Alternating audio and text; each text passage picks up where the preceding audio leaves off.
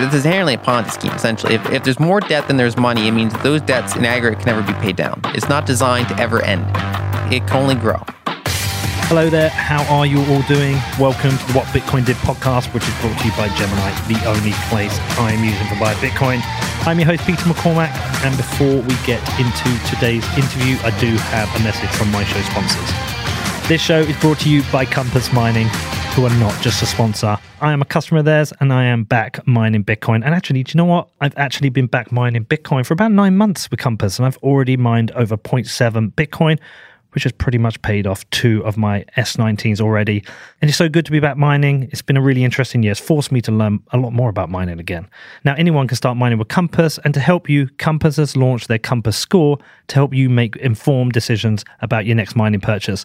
The score highlights how good each ASIC deal is, and it's based on a number of factors: price, miner age, difficulty, hashing power, and the current Bitcoin price.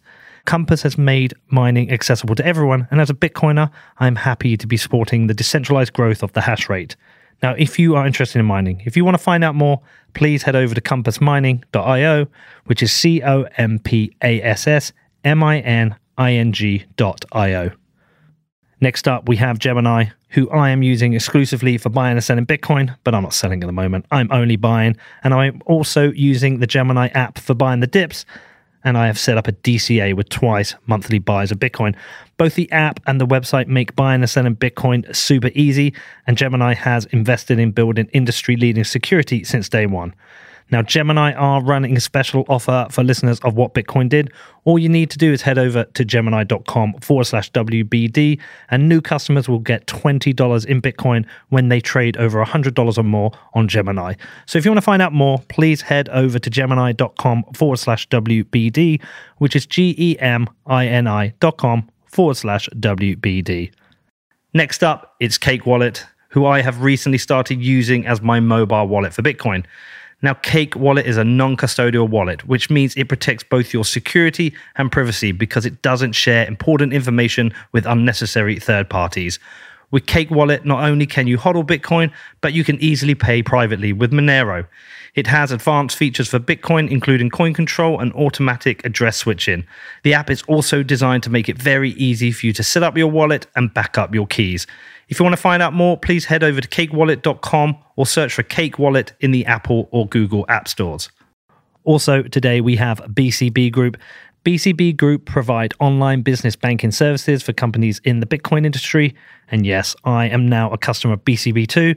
They heard about the difficulty I was having finding a payment services provider that understands Bitcoin and reached out to me. And now BCB's clients include major exchanges, market makers, funds, and miners active in the UK and Europe, but they are now also expanding globally. They've also got this amazing network called Blink, which facilitates instant free payments between BCB clients for all supported currencies. And if you are looking for a banking provider who understands and supports Bitcoin companies rather than creating hurdles, then like me, you do want to become a BCB customer. Now, if you want to find out more about what they do, please head over to bcbgroup.com/Peter, which is bcbgroup.com/Peter. Morning, how are you doing? Pretty good. Happy to be here. Always happy to have you back. Danny's very excited about this show. Always. Danny's been down the rabbit hole the last couple of days. Ever since we interviewed Jeff Snyder, there's been quite the healthy debate on Twitter. And I've reached out to you. You said you don't agree with everything he says, but you agree with a lot of things he said, and it's opened our eyes to a few things. Danny's been, I think you've re-listened to the show a couple of times, right? Yep, I re-listened to it last night. And I think we, like some others, discovered the Eurodollar system for the first time, which was something I've heard of, but I'd assumed it was just like, this was just something to do with the Fed, and it's the way they distributed dollars in euro. I didn't actually have any idea what it was, what it meant, and it's kind of this, I don't even know how to put it. We were talking about it last night. Is it basically a group of people who've just decided to create their own money? Essentially, yeah. I would describe it as bad technology. It's basically the ramifications of having money that's not perfect or that has all these very clear limitations, right? So it's money that is both not completely auditable, and that is soft and inflationary enough that it encourages people to borrow it to buy other things. So the combination of it's basically has an incentive mechanism to keep growing, and then it's hard to track where it is. Right. And that's a bad combination. We need to go back a few steps on this and just go get into the absolute basics of what it is. Because I know there were some questions regarding this. I think some other people are like, hold on, what? It's just a group of offshore people creating their own money? I mean, we actually talked about it. We were like, what, could we create our own one? Could we create the Pete dollar?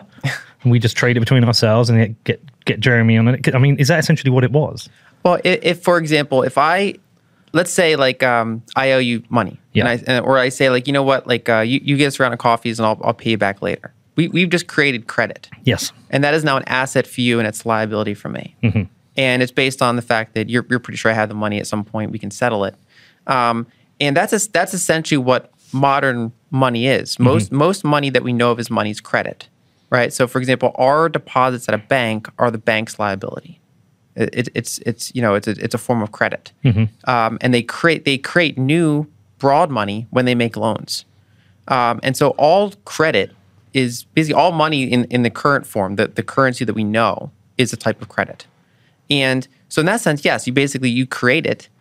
Any two parties can create it, even us. But of course, it's much different when it's created at an institutional level. But yes, the short answer to the question is you can create money anytime you essentially make a claim that you'll pay someone back later, and then they go and mark it down as an asset on their book. Okay, so where did the Eurodollar start, though? How did it first get created?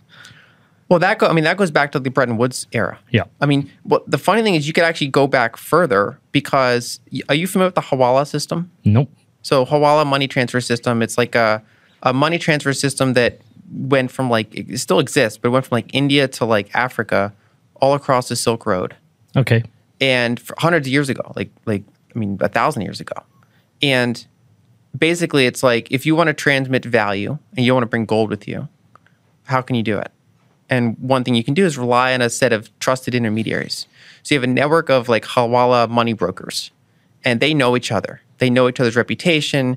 They know each other's tribe and family, and they know each other very well. So basically, one person in city A can go to a Hawala money dealer and say, I want to send, 10 ounces of gold to this person in another city. And that person in the city can then go to a different Hawala dealer. And those Hawala dealers, they connected and they basically agreed to transfer value despite the fact that no value was physically transferred. One of them owes the other one now. And so they have these going back and forth, and they keep basically a ledger between themselves. Okay. So what essentially that is a decentralized ledger. It's kind of like analog Bitcoin. Yeah. Back 1,000 years ago. And it still exists. It runs parallel to the banking system. And so if you want to send money, that's one way to do it. If you don't have banking access or if you want to go around the banking channels, that's something that exists. And that's pre-Eurodollar. Right. The Eurodollar system is basically just a modern version of that. So these systems pop up anytime you have some sort of shortcoming with money, because you can't just teleport gold to someone. You have a problem. That's where we get the Hawala system. And because dollars have limitations, we get the Eurodollar system. And so the Eurodollar system is basically just offshore dollars. And it's, it kind of, you can trace it back to the Bretton Woods era. So say the 1950s, for example. You can trace it all the way back to then, maybe the 40s. And it's basically just dollars outside of the United States that are loosely tied to the fact that the dollar is the global reserve currency, and that therefore they're tied into that network effect. But there are no real dollars in this system. There are some. There are physical cash dollars overseas. I mean, most it's funny. There's more $100 bills than there are small bills, and most of those are overseas. But that's a very small piece of the puzzle. Most of the offshore dollar system is credit. It's basically those series of claims, basically banks that owe other banks or corporations that owe dollars to banks, and all of that is offshore. So, for example, the Bank for International Settlements estimates that there's $13.5 trillion of dollar-denominated debt that's off the United States. And it's mostly not owed to the United States. For example, an entity in Europe might owe money to an entity in South America in dollars. Or China, now they take a lot of their dollar surpluses because they run big trade surpluses with the United States. They get tons of dollars. They used to buy treasuries with them. Now they go and they make loans to countries in Africa, countries in South America. And so you have this huge system of dollar-based debts and credit and banking systems outside the United States. And the difference is that, so in the United States, all the domestic banks they're tied to the Fed. Basically, the Fed, in Bitcoin terms, the Fed runs a full node for the onshore dollar system. Yeah. They know roughly where all the dollars are. Each big bank is like a partial node, and then the Fed basically pulls those together and keeps track of where all the dollars are. But if a dollar is like outside of that system, it's kind of like a side chain, and even the Fed doesn't really have a way to audit it. And so those are dollars that exist outside of it, but then are loosely connected to it. Didn't Jeff talk about, though, that these institutions using the Eurodollar have a ledger between them that they all agree on? It'd be a series of ledgers. It's not like one. There's not like one spreadsheet that they're, pooling around. Okay, so is it just really a group of people agreeing who owes what money to who? Yeah, a sophisticated version of that. Yes. I'm just trying to think. How does that inflate? Does it inflate? Are they able to create their own new Eurodollars? Yes, because whenever an institution, domestic or foreign, loans money, they essentially loan fiat currency into existence. So if I promise to pay you back $5, you now have $5 in your asset, and that's money for you, right? And so as an example, if I go to my bank and I want to get a car loan, I go to the bank, I say, look, here, I'm credit worthy, I want the loan. So they put money in my account that I can then use and give to the car dealer. They've created new broad money that is a liability for me and an asset for them.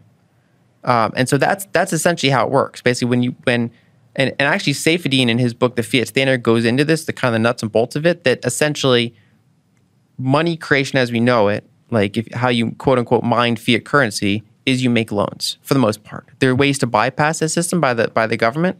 That goes into the whole money printing thing. But most money creation historically happens because banks are making new loans. But there's certain rules the banks have to keep to in terms of creating these loans. Yes, because they have assets and liabilities. And if their assets fall below their liabilities, they're insolvent. Yeah. And so they have to make sure that when they make a new loan, which is a new asset for them, that it doesn't just go away, because they have capital on the line, and their assets are some mix of risky or conservative loans. So, for example, conservative loans would be like they make 30-year mortgages to someone with a perfect credit score, or they own U.S. Treasuries. Those are pretty conservative assets. The riskier assets might be making car loans or credit card loans or things like that, right? And so if some percentage of them, like let's say 10% of their loans don't get paid back, they're insolvent. That's roughly their buffer. And so they have to be very careful. That's kind of the constraint on this. That's why I don't have like a quadrillion dollars, created every week, is because if those loans default, that bank's at risk. And the U.S. obviously can monitor and manage the creation of dollars within the United States, but they really can't do much about the creation of Eurodollars. Not much, no. I mean, yeah, they're basically outside of the regulatory scope. So even in the United States, they have a number of levers they can pull that accelerate loans or decelerate loans, but they don't have fine motor control over, because at the end of the day, it's a bunch of individual transactions. People have to, demand loans, and then banks have to be willing to make those loans. So there are strong and weak levers that the government or the Fed can pull to accelerate loan creation or reduce loan creation, but it's not like they can just pick a number and have that many loans created. Then when you go outside of the U.S., because it's outside of the regulatory purview, yes, they have even less control over that system, and they have very little way to audit that system. Do we have any understanding of what the Fed thinks of this system? Is it good for them, or is it bad for them?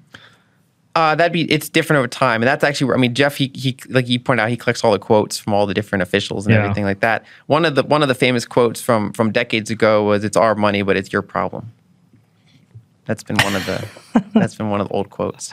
But does the creation of the Eurodollars, does it, like the growth of the Eurodollar, does that cause?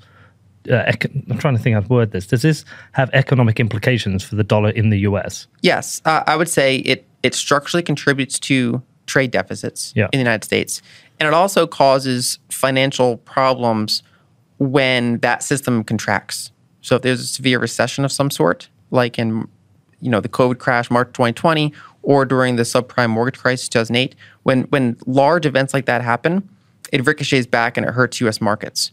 And the reason for that is, so if you go back to the BIS, they say there's over 13 trillion in dollar-based debts. Now, there's also, depending on the number at any given time, we just had a pretty big market correction, so probably numbers are different. But let's say, roughly speaking, if you look at the IMF data, the US data, foreign assets are something like 40 or 50 trillion in US denominated assets. And that's built up by the fact that they've on average, not every country, but on average, they've run trade surpluses with the United States for decades. Let's say China, for example, or Switzerland. And they get all these dollars, and then they buy U.S. assets with those dollars. So it could be treasuries. That's what they used to do. Now they increasingly buy stocks. They can buy U.S. real estate. So a Chinese firm could come in and then buy U.S. commercial real estate, or they can even buy a bunch of single-family homes. They buy U.S. assets. And one problem is that if there's ever a contraction in the Eurodollar system, they start selling because they basically need dollars because, credit's being crunched. It's owed in dollars. Debt represents demand for that currency. So if you have a dollar-based debt, you have a demand for dollars because you have to service your debt. And so when you have these kind of crunches, everybody wants dollars at the same time. And one way you can get dollars is by selling your dollar-denominated assets. So, for example, March 2020, there was a dollar shortage. And so the foreign sector in aggregate started selling treasuries to get dollars. So the treasury market went illiquid. And then the Fed had to reliquify it by creating dollars to buy treasuries. So they basically had to move the knobs around for how many dollars are in existence versus how many treasuries are in existence, at least outside of their balance sheet, to placate the Eurodollar system, essentially. And just to repeat, why is it you think the Eurodollar system is a bad system? You think it's bad money? Because it's opaque. It's hard to audit. I mean, imagine like a blockchain that you don't really know the supply of. Okay. And you don't fully know the rules for how it's new units are created or destroyed. Like you kind of know, but you don't really know. Is that Ethereum you describe it? Just any. And then number two, because it's fiat currency, it's just there's no constraint on supply really, other than basic rules, and it encourages debt accumulation because there's a natural incentive to borrow in something that gets weaker over time to buy something that gets stronger over time, as long as you don't get over your skis. Right. So why has it expanded so quickly? Because of that incentive. Because there's not a lot of checks and balances on it. And then two, a couple reasons. One is if you want to make a foreign loan, right? If you want to loan money to someone in Argentina, as a particularly extreme example, you don't really want to do it in their currency, right? Because they're going to pay you back in severely weakened currency. Mm-hmm. So you say, okay, I'll loan you money, but it's going to be in something like dollars or euros or yen. It's going to be in an international, more stable currency. And the dollar is by far the biggest international lending currency because of network effects and because of the reserve currency status. And so you'll loan someone in Argentina in dollars, but not their local currency. And so now in some countries that are less extreme, like let's say Brazil, they have the option of borrowing their own currency in many cases, but they'll pay a higher interest rate. So if they want to basically take some risk and get a lower interest loan, they might be willing to take a loan in dollars. But the risk is that if the dollar ever severely strengthens compared to their cash flows, which are probably in Brazilian currency, they could be squeezed on that. So there's natural incentives for that to kind of grow over time. Okay. This might sound super simple, but I just want to walk through the logic of how this works. So an Argentinian business wants to borrow dollars. They borrow from this bank. The bank then creates the loan, which becomes a liability for the bank. It becomes an asset for the bank. Asset for the bank, sorry, liability for the borrower, sorry. Yes. So, but the borrower then needs to access these dollars. So do they go to how do they physically get the dollars? Does that get transferred from that bank to their local bank? Yes. So there will be a bank in Argentina that will accept that? Yes. Where's the actual money? It's just a ledger. I mean, for example, in the United States, our broad money supply is over $20 trillion. Mm-hmm. Something like 90% of that is not paper money. Yeah. Paper money is a tiny percentage. Most of it is literally just ledgers. My bank says I have this much in my account. Let's say you're an American. You have a certain amount in that system. You could have dollars in your offshore account that's outside of that system. That's all ledger based. But so they transfer it to the Argentinian bank. So the what actually happens there though? Like, because Because what I'm trying to understand, I know this is going to sound super dumb. What I'm trying to understand is what has the Argentinian bank taken on? They've updated a ledger to say this person's account now has, say, this $1 million. Okay. But say this person comes in to withdraw, they want to get some of that, say they need some cash from that. Where's that supply coming from? And what is the relationship between the two banks on this, say, $1 million? So, because this is the bit I never understand. Yeah, well, one is that the vast majority of it would never be withdrawn. If Okay. you tried it, they'd just be, we don't have the physical dollars. Okay, but that even happens ironically in the U.S. But sometimes. let's say even they just spend it. They go and pay another supplier $200,000. Yes. What is the relationship between the ledgers? Because this is why I can never get my head around it. It's a series of ledgers. There's no like one spreadsheet that they all have. Yeah. But one of the closest would be the Bank for International Settlement that tries its best to keep track of all this. But each bank is managing their own ledger. Yes. And because it's double entry bookkeeping, their ledgers, they have to reconcile with other banks. And there can be both loans and securities. Yes. Right. So a larger entity would generally borrow, could issue securities, bonds, whereas smaller entities will generally use loans. And you use a mix of both as well. I still don't get it. I'm going to sound. Do you understand it? I think so, yeah. Explain it to me. So what happened? What has the Argentinian bank done? But I think you're getting hung up on the idea of actual dollars moving. And that No, just it doesn't even need to be that. But at the end, like, I don't understand the actual movement of the money. It goes back to the Hawala system. The whole point of that All system, promises. It's all promises. So what does the Argentinian bank? They've got a commitment to pay back Yes. the $1 million to the other bank. Yes. Right. And generally the way it'll work is like, a European bank will loan dollars to a South American bank. That bank will then loan some to their local corporation that actually makes something. Right. So they owe their bank. That bank owes this other international bank. Right. And you have this chain of, so if one entity defaults, it can default up through the chain. So this is how we just get massive expansion of the money then. It's just all this credit being created. Yes. It's crazy. I think it'd be interesting. Like, what are the benefits from this system? Like, has the broader economy, like, has there been social benefits, like Growth. I guess one of the steelman cases for it is, let's say you are in Argentina.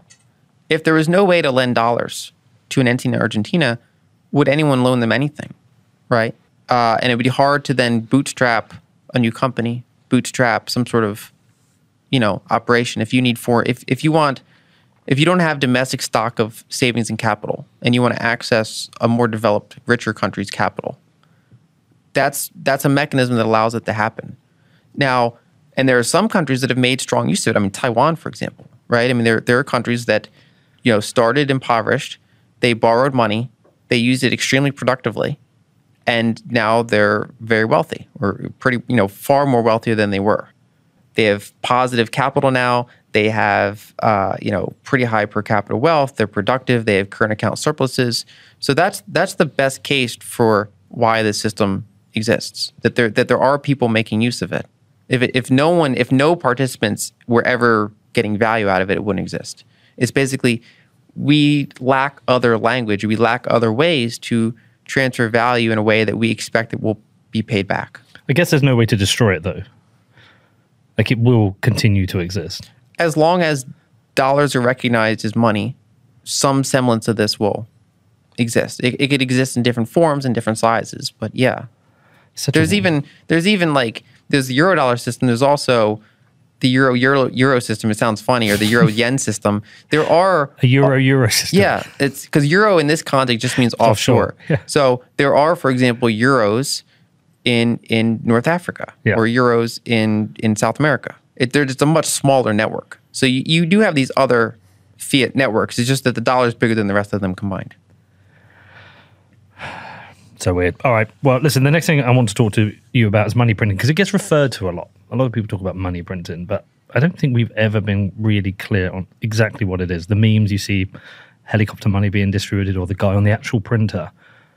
We don't think we've ever gotten to like a very clear case of what is money printing, and also what isn't money printing, and who prints money. Like, does the Fed print money? I mean, I know for the creation of dollars, they actually have to print dollars, but do they, in the context where people are saying they're just creating new money, do they? the Fed creates base money. So that's actually the part of why this debate exists, is that there's different types of money. Okay. Like we just talked about how money is credit. Yeah. Right. So base money is a liability of the Fed. And so, for example, a commercial bank will have bank reserves. Like where does the bank keep their savings account? The answer is at the Fed. Fed, yeah. And so just like how your savings account at your bank is your asset and that bank's liability, the bank keeps their savings account at the Fed, which is again just a ledger with the Fed, and that's a liability for the Fed. Why do they need to do that? Because that's how they've chosen to construct the system. Right. Right. Okay. So if you go back to say a gold standard fiat banking era, banks would self-custody gold in their vaults. Yeah. And that would be their core collateral. People could deposit gold. People could withdraw their gold. They could make loans based on the gold. But instead, we've replaced gold with mainly two things. One is savings at the Fed. So they store their quote unquote cash at the Fed. Or two, they hold treasuries. They hold nominally risk-free securities, and those two assets form the quote unquote risk-free part of the asset base for banks. And so the short answer is the Fed can create base money, but they can't create broad money by themselves. There are other ways to do it, but they can't do it themselves, meaning that the Fed can't put $100 in my account. They can buy treasuries from my bank and give them more cash in exchange for those treasuries or mortgage-backed securities. But they can't then go to one of their customers and just say, we're just going to give you $100 and not take anything. They can't do that. Other entities can do that, but the Fed can't by themselves. Right. So when people talk about the Fed printing money, it's not true. Not in that sense, no. They can create new dollars out of thin air, but it's base money, and then they can use that to buy certain financial assets. Okay, so they can print money for themselves? Yes. So for the Fed, their assets mainly consist of treasuries and mortgage-backed securities. But when they do this, is it an independent action, or is it usually under some agreement working alongside the government that says, hey, the economy is struggling, you need to go in there and print some money and buy some of this? With the conception of central bank independence, that is legally and supposed to be a unilateral decision by the central bank based on their written mandate. Bullshit.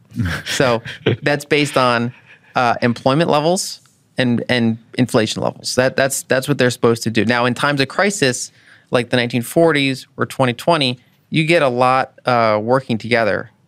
Basically, whenever the system gets super high indebted, you start to get a lot of coordination, loosely or directly, between the entities. Okay, so in terms of money printing, they can print money to go and buy treasuries or go and buy equities as well, and they buy. The Bank of Japan buys equities. The Fed currently cannot. It cannot. I think it'd be really useful to go right back to the start. I'm sure we've done this before in the past, but actually explain the relationship between the Fed, the Treasury, and the banks, and how it actually happens.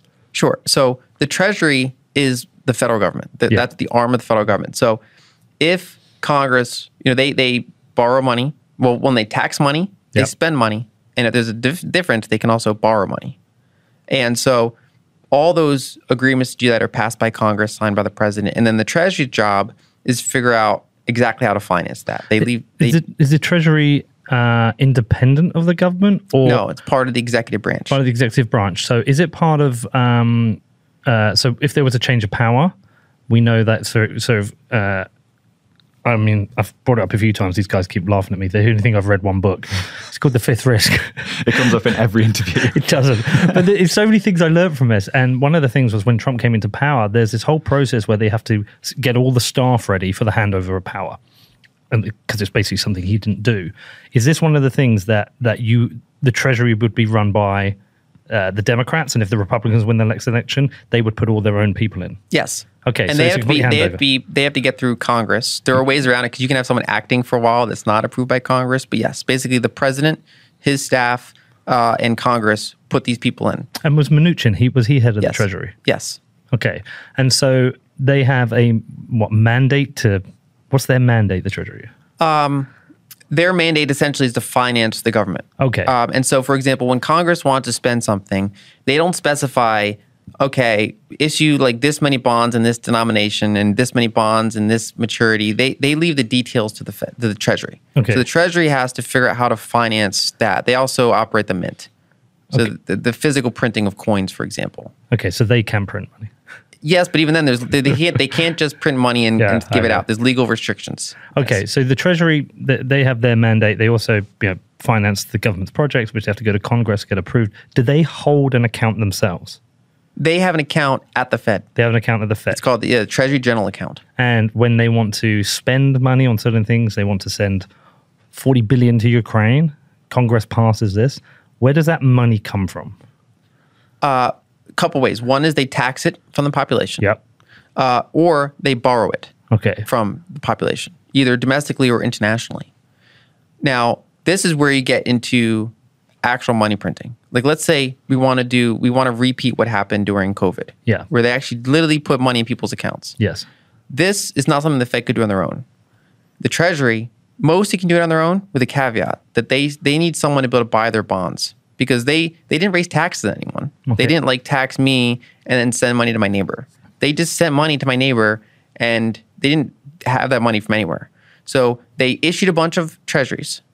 They basically took out a lot of debt. Yes. And then they sent money to people directly, yes. broad money, in their accounts that they can actually spend. Now, who bought those treasuries? The Fed with new dollars. Now, there's legal rules. So the Fed can't, they're not supposed to just buy from the Treasury. Yeah. So the Treasury sells it to a primary dealer, and then they sell it to the Fed.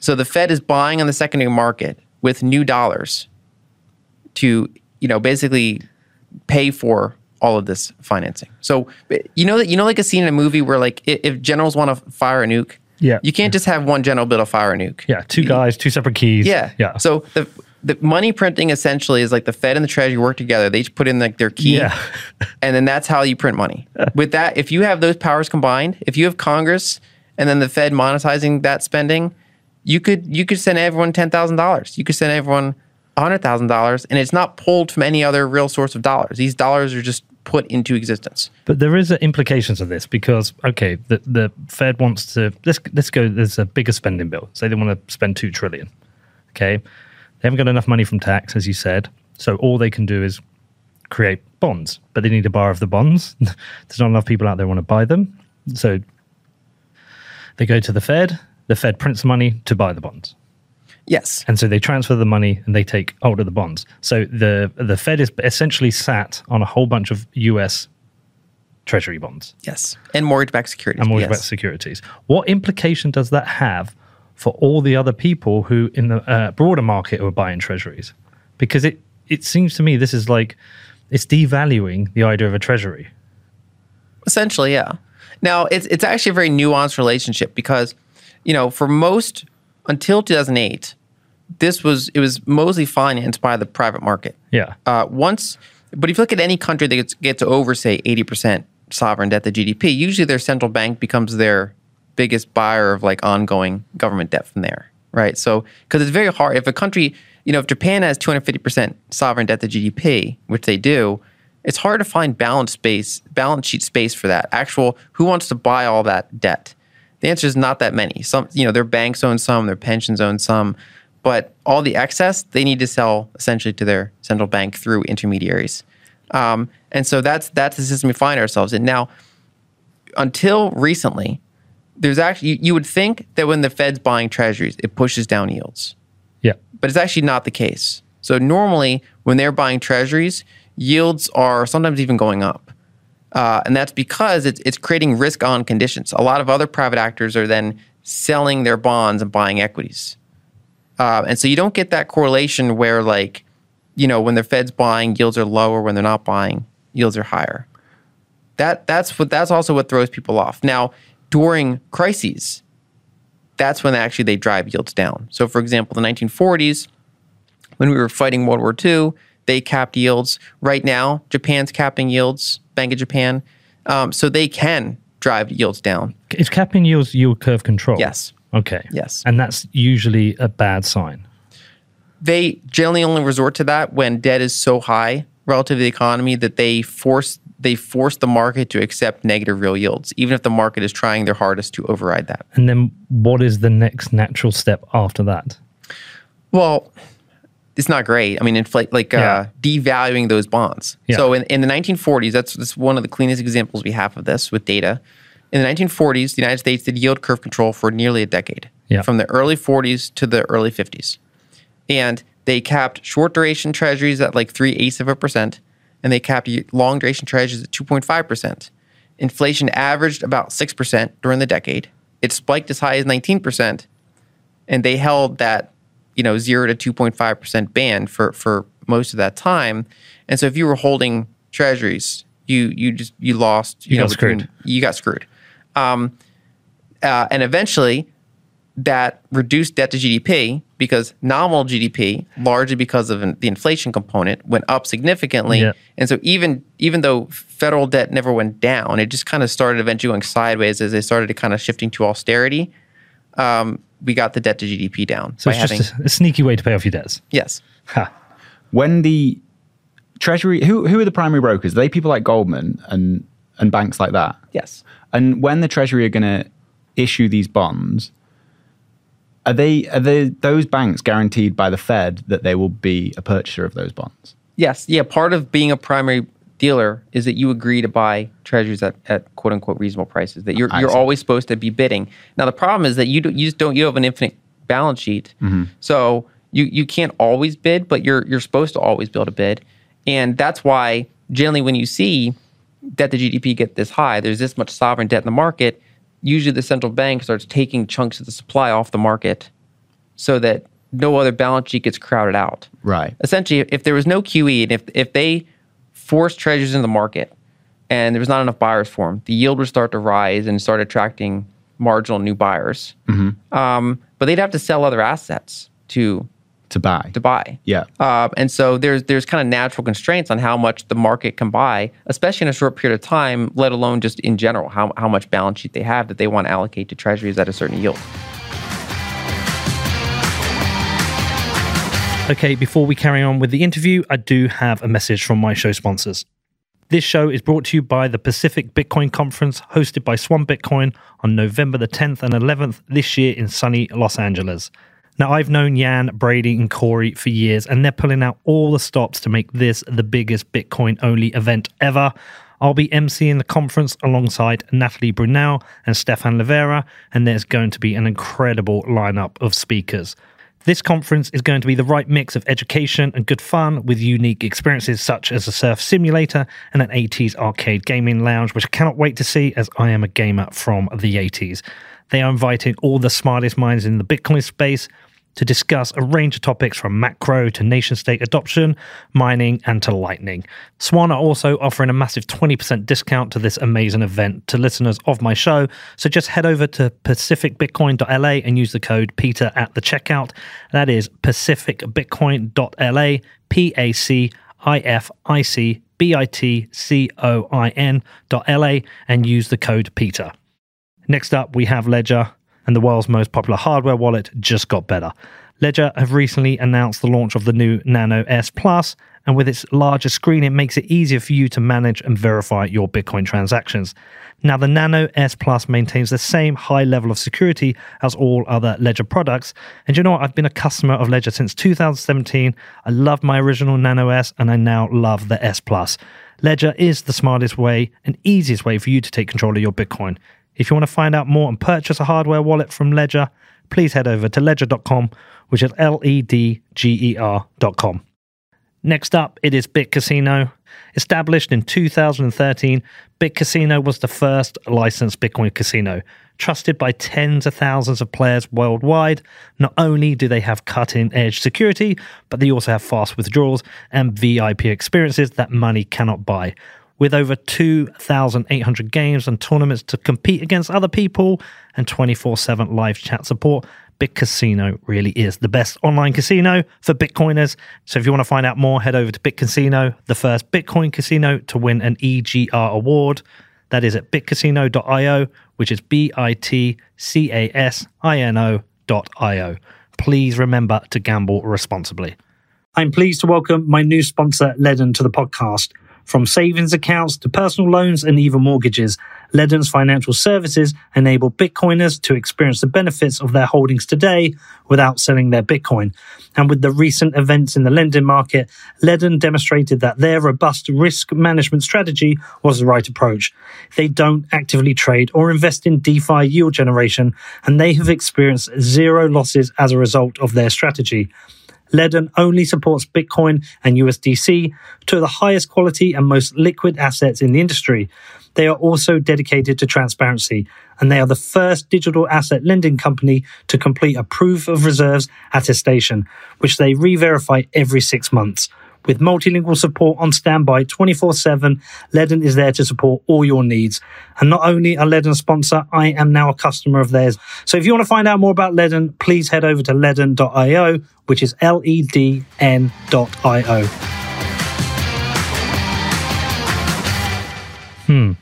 It's quite a neat little system if you get access to it. You can control it. Yes. It feels like there should be constraints on it. There should be, because there are these rules, but there should be some constraints on the spending. It just feels ridiculous because everybody else is paying for a few people's small spending mistakes. Yeah. And the way they try to limit it is by having multiple, like that, going back to that general's analogy, there's multiple people that have to sign off on it when you get the crazy actions. So, for example, the Fed, they're appointed by a combination of the banks and by Congress and the president, and then put into long terms. So they're directly or indirectly backed by the people in some way. Then, in order to do the outright money printing, so not just Fed actions of buying treasuries, capping yield, but actually sending money to people's bank accounts in exchange for nothing, that requires Congress, the Senate, and then the president to sign off on it. So you need it's kind of like this distributed system where you need a lot of people all to agree to do it. It's not like one person is just out there doing it. No, but I've seen it in House of Cards, where all the horse trading goes on, behind doors, right? Okay, you want that? Well, I'll approve it if you sign off for this memorial to build in my town, or this legislation to be passed. It's kind of, it's fucking bullshit. Sorry, excuse my language. In 2019, there was a BlackRock paper called "Dealing with the Next Downturn," and it had one of the advisors of the paper was Stanley Fischer, former Fed official, and they basically said, interest rates are super low, debt is super high. There's not a lot of space left just from monetary stimulus, because generally cutting interest rates encourages more borrowing. It kind of helps reflate the debt bubble, right? So that's why that's considered stimulus. But they said, look, interest rates are already so low, that's not going to be a very powerful tool because they can't really go much below zero, right? So they said in the next recession, that's not going to be enough. So you're going to have to do large fiscal stimulus, up to maybe and including helicopter money. The problem is that can be inflationary and can drive yields up, which can then kind of defeat the purpose of stimulus. So the central banks can have to do a soft form of collaboration where they buy a lot of those bonds and hold yields pretty low for a while. The problem with that system, and this is all in the paper, that it could get runaway inflation, and that therefore you'd have to have a way to really control that. This was all written in 2019, and they then followed it step by step in 2020 and 2021. Of course, they didn't say there's going to be a pandemic. I mean, they probably didn't expect this big of a number. Don't know, it's BlackRock. They maybe started it. Sorry, I'm just trying to get this all straight. When the Fed buy the bonds from the primary dealer, they pay with reserves, right? Yes. And is there any difference between how they can be spent to like a quote unquote like real dollar? Well, you can't just go out and buy coffee with reserves. Yeah. Right. It's wholesale money. It's money at the bank. So basically, a bank can spend their reserves, like when they send money to another bank, they make a loan, things like that. But that goes to another bank's reserves. So any individual bank can adjust their own reserves, but the banking system as a whole can't create or destroy reserves. So it just acts as like collateral for them? Yes. Right. Do you see that money printing has made the news and the political landscape in the UK? No. So during the leadership debates, because I don't know if you saw that Boris Johnson stepped down, but there's a leadership battle at the moment. The previous Chancellor of the Exchequer, Rishi Sunak, he's one of the people vying for Prime Minister. And he's discussing what he's going to do about inflation. And I can't remember one of the previous Tory leaders came out and you accused him of being the money printer and blaming him for inflation. And that's the first time I've directly seen politicians admitting there is essentially a money printing process. Usually they just talk about borrowing. They never talk about the fact that they're money printing and what the implications of this are. If you search for Rishi Sunak money printer, see if you can find who it was who said it. Can't remember his name. He was a previous Tory leader. One point I'll make, one thing I find in macro circles, because all of this recent does the Fed print money debate, this all happened in 2020 in macro circles. Okay. That's why I wrote those articles back then. That was like the most common question on interview circuits back then, usually in these broader macro type of macro Twitter. Macro Twitter, yeah, FinTwit. FinTwit. And I generally find, not any one analyst in particular, but I find a lot of analysts are kind of fighting the last battle, which is common in any industry. So in 2008, when the Fed started doing QE, for the first time in modern history, they actually did it in the 40s, but they didn't call it back then. So they started doing QE for the first time in modern history, buying treasuries, buying mortgage-backed securities. A lot of people were like, this is going to be hyperinflation. They're just printing money. This is, look, the balance sheet just doubled. Oh, look, it tripled. It's going to be the end of the world. And that obviously never happened. In fact, you had, pretty low inflation for the entire 2010s decade compared to even when you adjust for the CPI shenanigans. If you just look at commodity prices, they were generally weak that whole decade, just as an example. So you had pretty weak inflation that decade, despite the fact that you had a lot of balance sheet expansion. And that's what they were missing at the time. What those analysts that were expecting all this inflation were missing was that there was no transmission mechanism to get that money to the public, right? So inflation happens when people's broad money increases. So everybody gets more money in their bank account, and they still have roughly the same amount of stuff they can buy with it. Is that because if the mechanism isn't getting it to the public, it's getting locked up in different corporate places? No, it's just staying in bank reserves. So, right. and essentially it's getting into financial markets. So there's actually a pretty strong correlation globally with QE and asset prices. Right. So you can have commodities and general prices not increasing, but you could have the stock market continue to grow. Yeah, it can be great for the stock market, great for the real estate market. Basically, inflation for financial assets. But then it sounds to me like QE really is just friends giving friends money. It just collateralizes the banks, right? Yeah. Kind of, but remember, when they do QE, they're taking an asset in return. Of course. So the Fed is creating a new dollar and then swapping that brand new dollar for a treasury or mortgage-backed security, and that adds liquidity to the market. But it's not like the bank that received that just was given it; they had to give it up. But essentially, then what they do, let's say you are a pension, or you're a bank and you own. Let's say you're a pension, and the Fed wants to do QE. You can sell some of your bonds to the Fed, and then you can go out and buy other bonds, or you can go out and buy stocks. And so basically that money does get into capital markets. It just doesn't get into consumer accounts. It's not like my bank account's $1,000 richer and I'm going to go buy more oil with it. Yeah, right? but it's like it's good for CEOs and Wall Street bankers. It's crap for mum and dad. Yes. Shop. It's good for financial markets. And therefore that surely that drives the wealth divide. In general, yes. Yeah. I did a whole article on this because this is also something that it's good for a meme, but it's oversimplified. And so, for example, if QE was the biggest driver of wealth concentration, you would expect to see logically that countries that did more QE as a percentage of their GDP would have more wealth concentration, right? We actually find not the case, and in fact, a somewhat of an inverse correlation. So no one's done really more QE than Japan. Okay. And Japan has oddly low wealth concentration. When you look at Europe, they did more QE than the US, but less than Japan. Depending on what country you look at, they generally are less wealth concentrated than the United States, usually a little bit more than Japan. The United States did less QE than the ECB or Japan. We have more wealth concentration. So it's not the only variable that affects this. That's my point. There's a bunch of other variables, and a lot of them are fiscal. Right. So where you disagreed with Jeff was saying QE doesn't drive inflation. You disagree with him and said it can do. So can you essentially both be right? If there's a mechanism to get the money out to the general public, that will drive inflation. But if the mechanism is just to shore up the banks, it doesn't drive inflation. For the most part, yes. So QE by itself is not a very inflationary thing for consumer prices, meaning the price of commodities, the price of everyday goods, because there's not more money chasing more goods.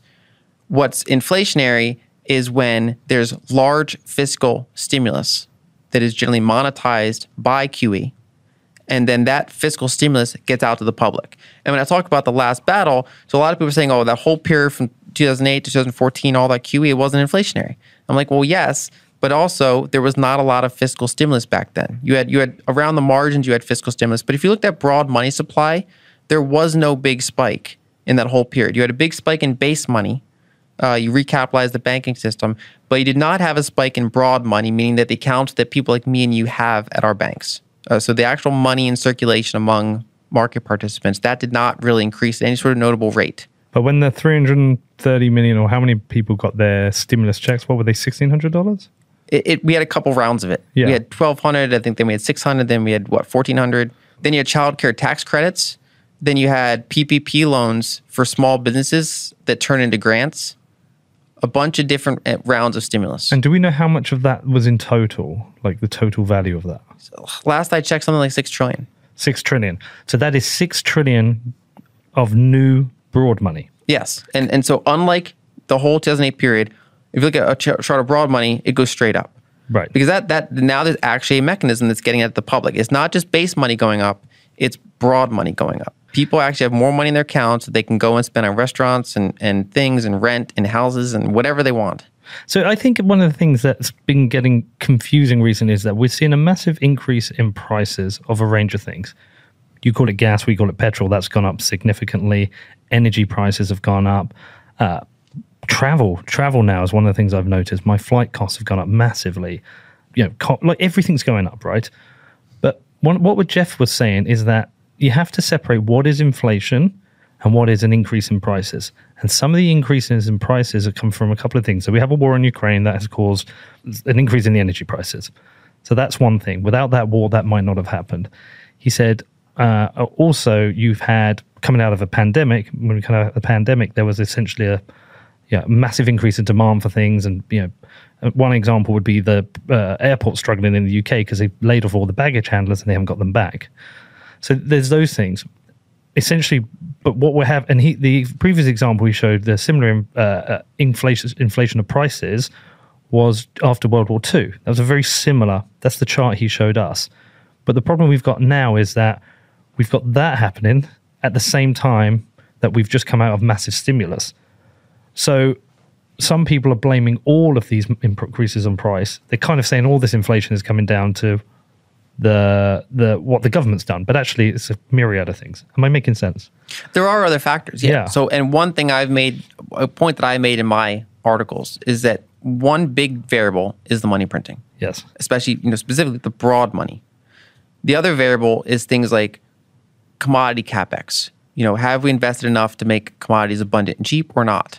Because if we have just unlimited, if we had a world where we had unlimited oil and you print a lot of dollars, you might not get a big price spike in oil because there's just endless amounts of it. Everyone has excess. And so as soon as the price goes up a little bit, they're like, sure, I'll sell the oil.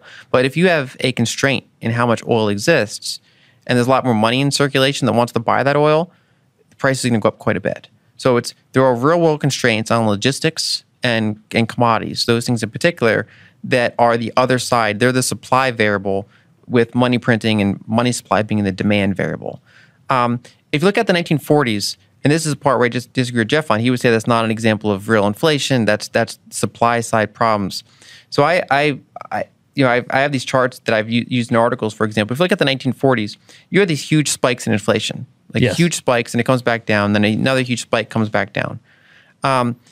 When that's all said and done, though, if you just kind of zoom out at what did the CPI do in the 1940s, each one of the spikes, it went up, and then it stayed at a new higher plateau. Yes. And then went up, and it stayed at a new higher plateau. Then went up. If it's not coming down, then it's not transitory. That is because of the increase. That's because of the increase in money supply. So the speed with which it happens in a short period of time is related to, one, how much money is being created in a short period of time, and then also what are the specific bottlenecks. So there are certainly individual prices during, say, the 1940s or during now that spiked to crazy level. Let's say in April 2020, everybody wants Clorox because everyone wants to disinfect everything. Yeah.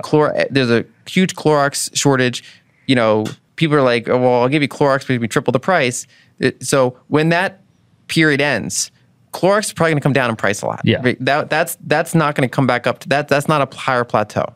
Now, I mean, some of it might be, but like some of the extreme spike will come off. But it's the aggregate average price level. When that stays permanently higher plateau, that's because there was more money permanently in the system. We saw that in 1940, so we had these crazy spikes, but when it settled back down, it settles at a much higher plateau each time. We saw that in the 70s. We saw that to some extent in the 2000s, less extreme. And then we're seeing that now. So, for example, when Chipotle raises wages and raises burrito prices, that we're never seeing those. It's not like when this is all done, they're like, okay, we're going back to our prior burrito price. That those are permanently higher because there's permanently more money in the system now. Yes, well, we had, I don't know if you saw it, we had some wage increases in the UK announced yesterday. Nurses up 5%, was it? Not sure. Yeah, we've so there's a lot of striking at the moment in the UK. A lot of union striking and various things from pilots and trains, and everyone's striking because we're seeing quite high inflation. And there's been a massive increase in wages, something to a level I've not actually seen for the public sector. It was around 5% for nurses, similar for, is it teachers? Have you got it? Nurses went from, 32,000 to 37,000. Are they not giving, okay. I'm not seeing teachers. Teachers and then police as well. Yeah. And this is a massive commitment by the government. Those and they're never coming back down. They're never coming back down. Also, these people are pissed off because they know what inflation's at. Yeah. So they know they're still being screwed. Yeah. In the United States, we had multi-decade high wage increases in a year. So something like 6% on average, which is actually a pay cut in real terms. Yeah. So official inflation is 9%. If you measure it in a couple other ways, it's probably at least low double digits, maybe 12%, let's call it. And you got a 6% wage. So you actually got like a wage cut in real terms. You can buy less restaurant outings with it. You can buy less fuel with it. You can buy less house with it. Yeah. So one of the things that's coming up a lot at the moment is where people are talking about civilizational decline. We had it with Jeet, didn't we? I think even Jeff brought it up. So in these scenarios, these nurses' wages are going from, did you say 32 to 37,000 £? Yeah. A £5,000 pay rise would seem like a good thing. But we know all these people, everything they're spending their money on is getting more expensive. Houses are getting smaller and more expensive, and some people can't afford them. Shopping is getting more expensive. You see in our town centres, we're getting more and more of the big retailers leaving and more of the low-cost retailers coming in. There's a complete squeezing of the middle class. Is this happening purely because of inflation? Is inflation driving this? Is this the damage it does? It just erodes out value. Yes, but it's correlated. I mean, basically, inflation's happening in part because that's happening. Yeah. And then inflation circles back and makes it worse. Inflation doesn't come out of a vacuum, right? If we didn't have super high debt already, if we didn't spend decades building a very kind of fragile but efficient global supply chain, we would be in a better place to absorb some sort of economic shock, right? So because we're already in a very disadvantaged position, and we already had issues building, and we haven't invested a lot in natural resources for the past 5 years globally.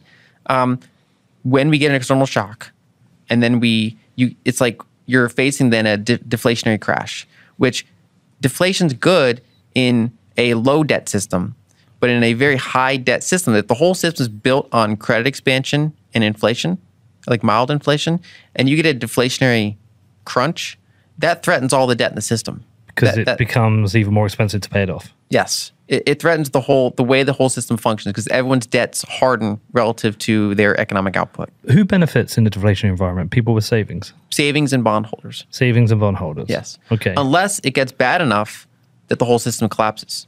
Right. So if all the banks hold treasuries as their collateral. The Fed holds treasuries as their collateral. You have savings in the bank. If there's a big enough deflationary crash and there's no money printing, let's say, the Fed's not printing money to buy bonds, eventually it squeezes so hard that defaults happen. You would default all the way up to the top because there's just not enough dollars to support all the debts and to refinance all the debts. You would get so basically you would deflate until it's worth nothing. So it would like get more and more valuable, and then it'd be like a Thanksgiving turkey where then it's not worth anything. Right. So the other option is they inflate, so they print money, they hand it out to people, they keep the system going. They add more chairs to a game of musical chairs. There's not enough people that can sit down, so they keep adding more chairs. But the government has the most to lose in this scenario because they hold the most debt. So that's why they have incentive to drive inflation. Yes. Now, when I spoke with Ovik Roy, we talked about the compounding impacts of inflation on the poor. And he said even at a low level, even at 2%, it has a compounding impact on the poor. But at the same time, if a deflation environment is that catastrophic, how do we even know what a fair system is? Like, what is the optimum? Lynn, solve all economics for me right now. Well, that's a good question. And you've got 5 minutes. I would say the problem is the system we have now is so artificial. Yeah. Right? So it's based on this. It's like the America Online of money. It's like this walled garden, right? Of like this carefully curated environment. So people have money in the banks. You know, the banks have loans out to other entities. And there's centralized policymakers that are kind of making sure that it doesn't hit the guardrails. If inflation gets too high, they try to pull it down. If you start to deflate and you threaten the whole collapse of the system, you try to add more money to the system. And essentially, there's more debt than there is money. So that's a problem. Okay. Right? I mean, this is inherently a Ponzi scheme, essentially. If there's more debt than there's money, it means that those debts in aggregate can never be paid down. It's not designed to ever end. The system can only grow. Okay. That's problem number one. So it can only ever grow. There's more. All debts are claims for dollars, and there's not that many dollars. And so when you start to get too many of those claims called in at once, some sort of deflationary, impact or just massive crisis, they say, well, if you just let this play out, everything goes to zero because there's more debts than there are dollars. People will sell assets to get dollars until the whole system eats itself down to nothing, and then. But is that kind of what's happening now, and why the dollar's going up so much value? In a way, that's happening globally. Yeah. Yes. And so basically, when they start to see that happening, let's say domestically, let's finish that point. They say, well, we're not going to let that happen, so we're just going to create more currency units. We're going to add more chairs to the game of musical chairs. So the whole point of musical chairs, for the one person listening that doesn't know, there's more people than there are chairs. So someone's not going to get a seat when they all sit down. We were getting taught scarcity at birthday parties, and we didn't even realize. Yes. So, but the central bank and fiscal policymakers together can be like, well, let's add another chair to the system. And you just keep adding chairs to make sure that everyone can always sit down, or at least enough people can sit down that you don't get it all implode. It's like a participation trophy. And who benefits or hurt is partially based on income levels, but it's also partially based on specifics. And so if you look at actually the 40s and the 70s, some of the most inflationary decades in the United States, we actually had wealth concentration contract a little bit, which means that it actually spread out a little bit. And that's because a lot of the people that were really impaired were actually the wealthier people. But it really depends on the specifics of how it's handled. So, for example, if you're middle class and you have a house with a fixed rate mortgage, you probably actually benefit from some degree of inflation because your mortgage is getting inflated away, your house value is going up. And if you can roughly keep your wages more or less in line with inflation, give or take, you're doing okay in that environment. If you're super rich and you have a lot of assets, but not a lot of debts, you're fine with the system. You're not necessarily inflating away a ton of debt, but your assets are holding up. If you are impoverished and you have a little bit of savings, but you also have credit card debt, but the credit card debt is at a super high interest rate, so that's not getting inflated away, you're screwed, right? So there's pocket, and if you're a retiree and you're getting Social Security checks, and you're not like a wealthy retiree, like you're making ends meet on a fixed income. If that income is not keeping up with true inflation, you're getting squeezed.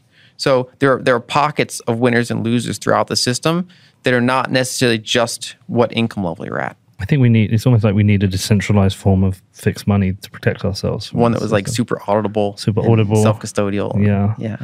Yeah.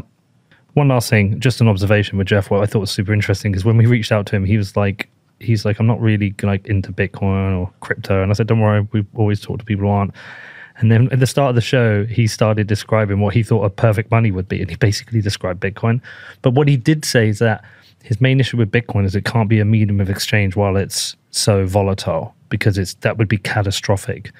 And we came to that conclusion. It was like, well, if it continues to be volatile, because what we were questioning last night over a drink, me and Danny, was like, if Bitcoin's always volatile, this might be the case, then we're always going to need something stable as a medium of exchange alongside it. Do you think through that much at all? Like the volatility side of things? Well, with Bitcoin's kind of curve of adoption, I would put it into two separate camps. So one is when it's this new thing and it's reaching whatever total addressable market it's going to one day reach. We don't know. That's the future is always unknowable. We don't know all the full scale of risk. But let's say it's going to go up to some very large share of the market. Right now, it's nowhere near that. It's held by actually a pretty small percentage of the population. There's hidden pockets of leverage in the system, like we've seen with some of these lenders. For example, it's often used as collateral to make bets on altcoins and things like that. And so there are multiple things that can add or decrease volatility. So when it goes up in price a lot of new people discover it for the first time, or at this point they've heard of it, but they might not have really looked into it, and they start to look into it again. So there's new buyers flood in, that adds upward volatility. And then when you get that leverage and that speculation, you get sharp downward volatility. Now, if you go through, let's say, 5 more of these cycles, and we're 20 years in the future, and Bitcoin is more steady state, and it's held by 30% of the world population, whatever number it is, you'd expect it to be a lot less volatile in that environment than it is now. So I generally agree that in the really early phases, unless you specifically need censorship resistance, or unless you're in an unbanked environment, for a lot of people in developed countries, Bitcoin is not the ideal medium of exchange, unless they're deplatformed, or they just really want to use it, right? They're super into it. But it's really about what it looks like years from now. And I think part of what makes it valuable now as a medium of exchange is the fact that it gives you that optionality. It gives you that resistance to deplatforming, that portable money that you can move around the world, self-custodial. I think those are the attributes that make it super valuable now. And then as we see more maturity, more adoption, more Lightning Network, better user experience, I think that makes it better and better as a medium of exchange. Awesome. Danny, any final questions? Yeah. This is like going back. I've got another hour of questions. This is going back in the conversation a bit, but Jeff talked about there being like a lack of liquidity, and that QE doesn't add liquidity to the system. But I think like both the system and liquidity are kind of like vague-ish definitions. Can you explain actually what liquidity is in? So that's where I think I would disagree with Jeff if he made that statement. So basically, let's use an example. So liquidity is basically how much buyers and sellers there are, and whether or not, if you're a large holder of an asset, if you could sell a ton and not really move the price too much, that's a pretty liquid market. Whereas if you go to sell it and that moves the price of the whole market, there's not enough buyers and sellers to just absorb that. It's like what we see in crypto, right? Mm-hmm. The shitties of the shitcoins have low liquidity and the price moves around more. Yeah, there are tiny cryptos that like I could move, right? That's obviously super low liquidity. Show off. No. She's crushed it recently. So going back to an example, in March 2020, you had a lot of foreign sellers of treasuries sell their treasuries at roughly the same time. And that's because they needed dollars. Yep. And one thing they can do if they need dollars is they sell their treasuries. So they sold their treasuries. The market went completely liquid. It's like it literally broke. The treasury market, which is supposed to be the deepest, most liquid market in the world, along with currencies and oil and a couple other giant markets, broke. They're basically bid-ask spreads were very wide, and there just weren't a lot of buyers and sellers. The whole market froze. So the Federal Reserve had an emergency meeting. And then over the next 3 weeks, they did $1 trillion in QE. It was the fastest pace of QE we've ever seen in the US to re-liquefy that market. They basically created a lot of new dollars, and they became the marginal buyer of treasuries because a lot of entities on net wanted to sell treasuries, and there's no bid. There's no buyers. It is not because they thought the price was wrong or they thought X, Y, Z. It's because they just didn't have the balance sheet capacity to absorb that. There was no buyer that said, I have a lot of dollars, and I want to buy a lot of treasuries right now. So the Federal Reserve came in and they did reliquefy that. We also saw that in late 2019, the repo spike. Yes. Where first you had repo issues, so the Fed reliquefied the repo market by participating directly in the repo market, but then also they went out and started buying T-bills because there was basically an oversupply of T-bills relative to reserves. Foreigners were not buying a lot of T-bills at the time, and so the Federal Reserve came in, bought T-bills with new dollars. And so they absolutely do reliquefy markets. Now, any one entity is not getting free dollars, but it's adding liquidity to the market. That's essentially what the main function is. And that's especially important when the Treasury wants to issue a lot of treasuries at once, or if for whatever reason you have a lot of existing holders that want to sell at once. And then, of course, in the Federal Reserve's if you go back to some of their older quotes, this goes back to the idea of is it temporary or is it permanent, right? So the Federal Reserve back after the initial QE, after subprime mortgage crisis, some of the Fed presidents were like, this is, look, once market returns normal, we're going to sell these treasuries. That we just added liquidity to the market. We're not a permanent financier of government debt. We didn't just print money to buy bonds and hold them forever. That would be deficit monetization. That would be Banana Republic stuff. No, we added liquidity to the market, but when liquidity returns, we're going to gradually sell these treasuries back into the market. Right. And of course, every time they try or a little bit, they have to stop pretty quickly.